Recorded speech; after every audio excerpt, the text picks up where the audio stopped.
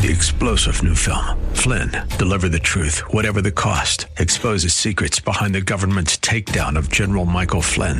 Flynn knew what the intel world had been up to. He ordered the first audit of the use of contractors. This set off alarm bells. He told the truth. He was the most dangerous person for Donald Trump to hire. They had to get rid of Flynn.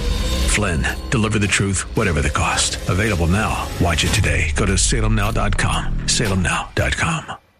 There's a message true and glad for the sinful and the sad. Ring it out, ring it out, ring it out, ring it out. It will give them courage new. It will help them to be true. Ring it out, ring it out, ring it out, ring it out. Good afternoon, folks, and welcome back to another episode of Redeeming the Time. I'm your host, Chris Macy, and I'm glad you could be here with us today. I'm the minister of the North Valley Church of Christ up here in Cave Creek, Arizona, right off of Dynamite Road and 54th Street. Today, I want to talk about something that's pretty big in the news right now. Everybody knows about, maybe not everybody, but if you turn on the news or something, you probably heard about what's going on in Washington, D.C. with this confirmation hearing for Brett Kavanaugh, I think is how you say his last name, Judge Kavanaugh. And he's, with all intents and purposes, he looks like, the stellar guy. He looks like a good fella, great family. Everything seems good. Of course, you got partisans, you got politics going on. So you have one side who's just out to get him, the other side they just want to put him in. And just recently, the other day, a lady came out with an accusation against him that he had sexually assaulted her 37 years ago. Now, I want to talk about this. I know that there's a lot of folks out there who say that women are oppressed and in our culture, and I think I'll be honest. I think there is room for that. That's true in many cases. But this Me Too movement is extremely dangerous. And I'm not saying dangerous to the power of men or anything like that, but it's destroying democracy. Over and over again, I'm seeing people losing their jobs all based on an accusation. Just an accusation. I remember years ago during the Republican primary, Herman Cain, he was the founder or co-founder of Papa John's Pizza, and I liked him. I was gonna vote for him. That's the guy I wanted. I remember his tax plan. He had that real strong Southern twang. He'd say 999, and I liked it. I liked the stuff he said. And man, he got attacked left and right. And then 3 ladies came out to accuse him of sexual assaults. The case kept building. Well, I shouldn't say the case was building, but they kept putting that in the news cycle over and over and over again. Eventually, he pulled his name out of the primary race. And do you know what happened with those accusations? You can even look it up. Well, not even just a few weeks after he pulled out, all the charges were dropped. That was it. Nothing ever came of it because there was no evidence. There was nothing there. And then today, you can't even have a month go by without someone somewhere being accused of sexually assaulting a lady, just an accusation, and then they lose everything. Now, are some of those accusations against some of these people true? Yes. Clearly. But even when it is true, they should not lose everything until it is proven in the court of law. And that is very biblical. That is very biblical. And so I want to talk just a little bit about that. Let's start by talking, I was going to start here in Deuteronomy, but I think I want to start over here in Matthew first. In Matthew chapter 18, in verses 15 to 20, Jesus is talking about discipline.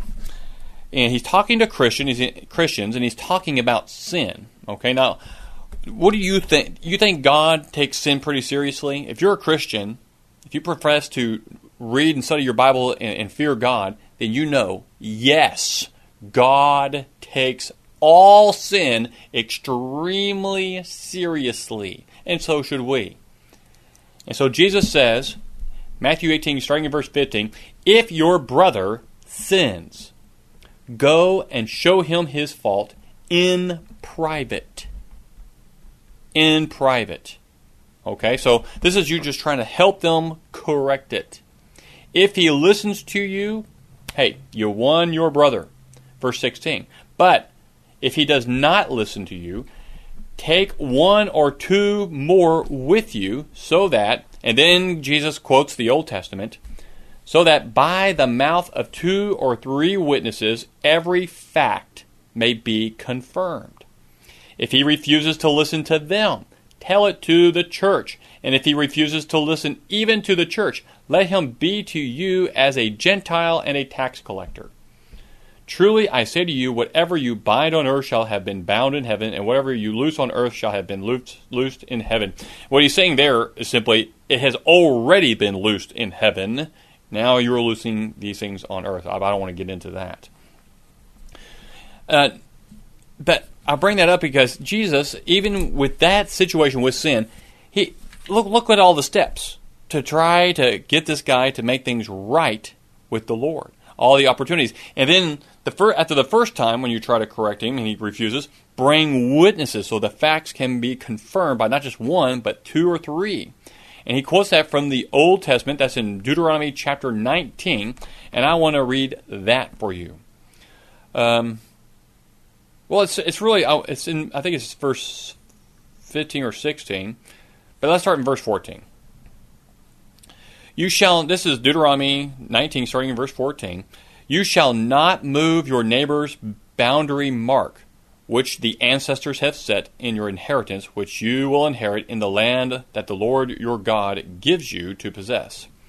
A single witness shall not rise up against a man on account of any iniquity or sin which he has committed. On the evidence of 2 or 3 witnesses, a matter shall be confirmed. All right, now that's good. Now, will there always be witnesses?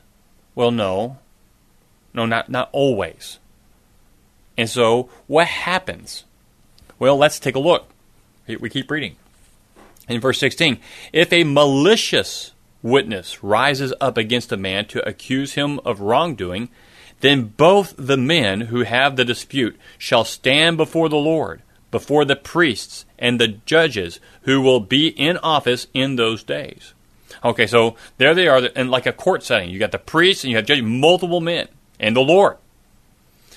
Verse 18, the judges shall investigate thoroughly, and if the witness is a false witness, and he has accused his brother falsely, then you shall do to him just as he had intended to do to his brother. Thus you shall purge the evil from among you. The rest will hear and be afraid, and will never again do such an evil thing among you. Thus you shall show no pity, life for life, eye for eye, tooth for tooth, hand for hand, foot for foot. Okay. Over the course of the past year or so, this Me Too movement has come out and just accusations are just flying. Some are true, some are false. The ones that are true, the men who are being accused, they go to jail, or the justice is being served. To the ones that were falsely accused, who have lost their jobs, their reputations have been hurt, they've lost so much because of an accusation. What's happened to those who accused them? Nothing. And so the movement keeps moving forward, getting bigger. And now, and according to Deuteronomy, that's evil. You're allowing the evil, and it's not afraid to keep doing this. Hey, you know what? I don't like this person, or I don't like so all I have to do is accuse them. And if I can get that out in the media, they're done for. That is evil. And it's also not democratic. That's not the way our democracy is set up. Our democracy is set up in its judicial system, just like you see in the Bible, because we want folks to have fair justice. as that saying goes, innocent until proven guilty. But boy, man, that hasn't happened. That has not been happening lately. Not at all. They are not thoroughly investigating these things. And I'm not just trying to harp on this Brett Kavanaugh thing. It's all of it, and it's really what's happening in our society. And we Christians that are out there, we need to be standing up for the truth. Just as Jesus said to his disciples, you will know the truth, and the truth will set you free. Now there he's talking about the truth that he's speaking, and it's going to set them free from the power of sin and death. But we should always be champions of truth, even if that truth hurts us. Always tell the truth. Don't ever lie. Don't ever deceive. Let your yes be yes and your no's be no. Hold to truth. And you'll live long, I think. I mean, that's in the general sense, I think, because of the sense of no shame or guilt within yourself. You know, I want to look over at Ephesians chapter 4. This is something I was talking about on Sunday morning. Turn my Bible over there. I want to read the passage to you. Ephesians 4. I want us to kind of focus in on verses 7 to 16, but I want to start in verse 1 just so you can see it building up. Let me read this passage for you. Paul writes, "Therefore I, the prisoner of the Lord, implore you to walk in a manner worthy of the calling which you have been called, with all humility and gentleness, with patience, showing tolerance for one another in love, being diligent to preserve the unity of the Spirit in the bond of peace. There is one body and one Spirit, just as also you were called in one hope of your calling, one Lord, one faith, one baptism, one God and Father of all, who is over all and through all and in all." Now, let me just kind of briefly go over this. Paul is dealing with a congregation that's taking on some false teachings, and he's trying to help them to get back on the right track. And one of the main things is, just as he had to deal with the Corinthians, it's unity. They are one. They're not recognizing the oneness that they have in Christ. Because when those of us who are Christians, we heard the Word, we believed that truth, the Word, we confess that Jesus is the Christ, the Son of God, we repent of our sins, we are baptized into Christ for the remission of sins, raised up into that new life. When that happens, God adds us, takes us, and puts us into His Son. Because as I've mentioned here on this show multiple times, there's really only one man going to heaven. Just one. Did you know that? There's only one man who's going to go to heaven. It's not you and me. We don't deserve it. Only Jesus deserves to go there. Now, obviously, he's there, but I'm talking about because he came down here in the flesh and lived out as a man, but he did it perfectly, so he's the only one that would deserve it. Now, how do we get to be part of that? He's given us a way. We are baptized into Christ, and God puts us in Him. And now, once we get in Him, we have to, being part of His body, we have to do the things that the head of that body tells us to do. So I've got to die to self, and I've got to live for Christ. The spirit of Chris has to go away, and I have to take on the Spirit of Christ in this now one new man. And all throughout Ephesians up to this point, Paul has been discussing this one new man.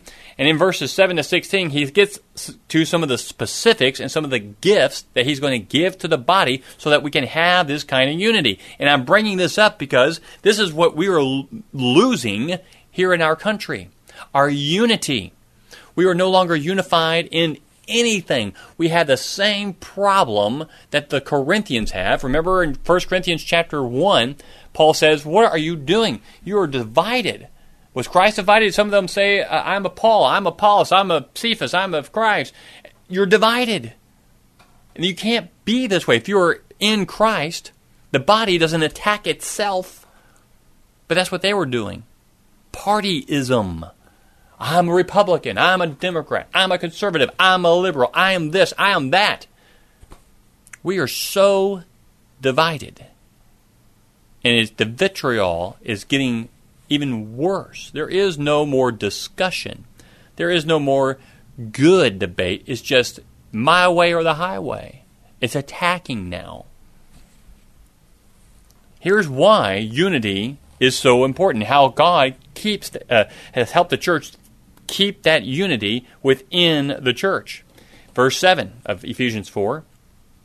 But to each one of us grace was given according to the measure of Christ's gift. Therefore it says, when he ascended on high, he led captive a host of captive, and he gave gifts to men. Now this expression, he ascended, what does it mean except that he also had descended into the lower parts of the earth? He who descended is himself also he who ascended far above all the heavens, so that he might fill all things. And he gave some as apostles, and some as prophets, and some as evangelists, and some as pastors and teachers. Why? Verse 12. For the equipping of the saints, for the work of service, to the building up of the body of Christ, until we all attain to the unity of the faith and of the knowledge of the Son of God, to a mature man, to the measure of the stature which belongs to the fullness of Christ. As a result, we are no longer to be children, tossed here and there by waves and carried about by every wind of doctrine, by the trickery of men, by craftiness and deceitful scheming. But speaking the truth in love, we are to grow up in all aspects into Him who is the head, even Christ, from whom the whole body, being fitted and held together by what every joint supplies, according to the proper working of each individual part, causes the growth of the body for the building up of itself in love. That's a lot. I mean, clearly we're not going to be able to get to all of this in today's program. But I want you to see something. So, that in that verse 8 there, when Paul quotes from the Old Testament, when he ascended on high and he led captive a host of captives, it's this imagery of a general coming in home to his home city, and he just won the war. He has all these prisoners, and he's giving gifts to his lieutenants, and he's giving gifts to the people. Christ won the great war, and now he's giving gifts to men. Those who are in Him. I say, I'm going to give you gifts. And these gifts that He's giving us is for the building up of the body of Christ, so that we can be a more mature man, as opposed to that verse 14 of being children. Children are immature. We want to be mature. Maturity brings us to unity. Immaturity causes division. And so we need to be mature. How are we going to do that? Well, He gives gifts. Apostles. Here he's talking about the apostles that Jesus sent out to spread the word after He ascended. The 12. Paul's included in that. He's talking about those who went out with the word and that the gifts of the Holy Spirit and laying their hands on folks, and that's what he's getting at there. Prophets. I think here he's talking about the miraculous prophets this is the New Testament era. We don't have miraculous today. But whenever you read the Word of God, the utterances of God, you could say you're a prophet because you are receiving a revelation from God by the apostles. But what I want to emphasize is these last three: evangelists, pastors, teachers. I think teachers kind of goes along with both the evangelists and pastors. This is what they're both supposed to do. Now, the evangelist is the person who goes out there spreading the word. This is the preacher, right? That's what I am. We're the ones going out there spreading the word and building up the body of Christ. Pastors, which are elders or the overseers, like we have 3 here at the North Valley congregation, they also teach, and they're encouraging the body of Christ and trying to build it up and seeing, too, that we're all one in Christ, holding fast to the Word of God. We are to do this. For how long are we to be out there equipping the saints? Verse 12, equipping the saints for the work of service, building up the body of Christ. Well, we do this until all attain to the unity of the faith. Unity of the faith. The things laid out for us in Scripture. The doctrines. We have to be unified in these things. And man, are we striving to do that? Oh, look how divided our country is. Look how divided the church is. And some of you may be thinking, well, we're not divided. Really? What is 1 Corinthians chapter 1? Paul's beef with them was, I'm a Paul, I'm a Silas, I'm a Cephas, I'm a Apollos, whatever. All these people with different groups, they got a partyism mentality. You go out there today, what do you have? I am Baptist, I am Methodist, I am Catholic, I am this, I am Church of Christ. Even that, no. Nope. That is not what Christ wanted. That's not what God wants. He wants simply Christians. Where is it at? And it has not just any old Christian. It's got to be those who are unified in the faith. The faith that He laid out for us here in His Word. We are not to take away from it. We are not to add to it. And yet, so many do.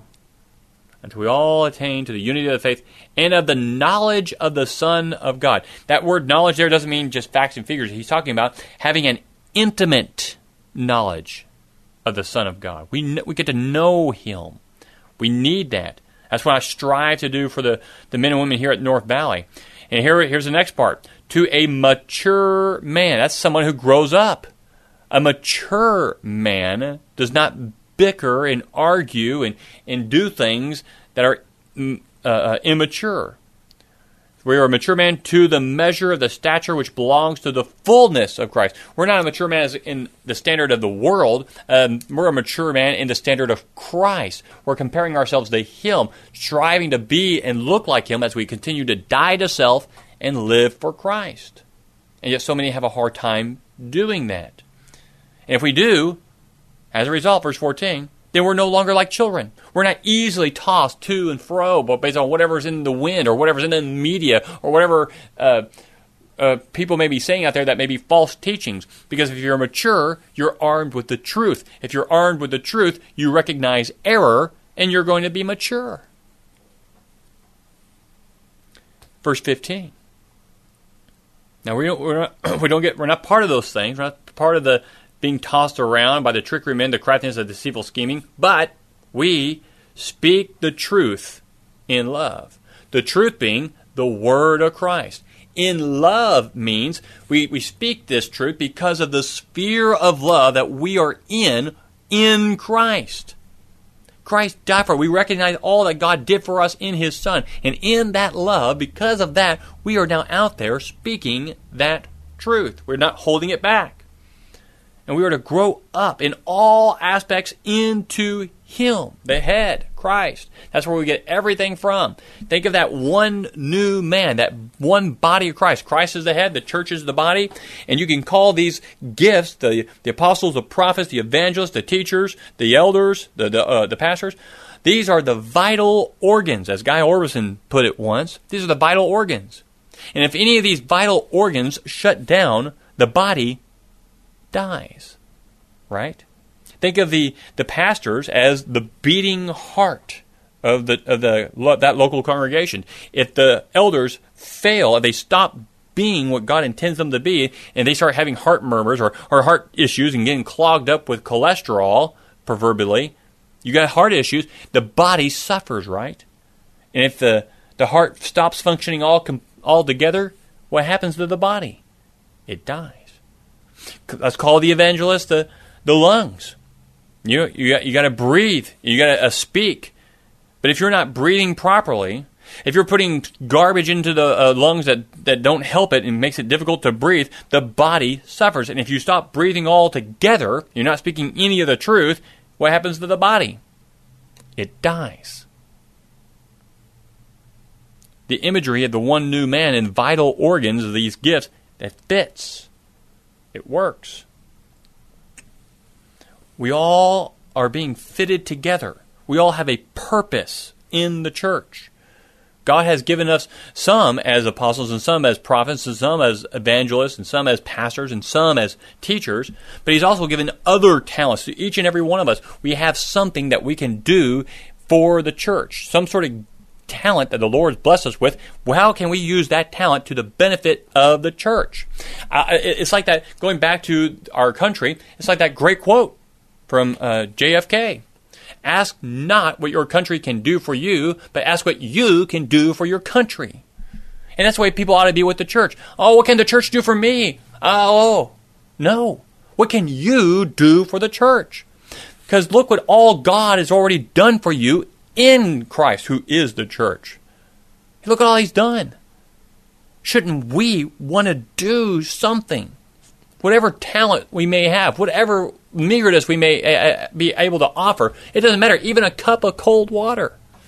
Give it. Do it. And you'll be blessed. And the Lord will bless you for that. And it's all about building up the body. Because I'm no longer Chris. I am now part of the one new man. And I want that body that I'm a part of to be strong. Because I'm in that body. I'm part of that body. Given to me and you by Christ. By God in Christ. And I want it to be strong. I want it to be unified. And I'm always going to be a Christian first. But I do love my country.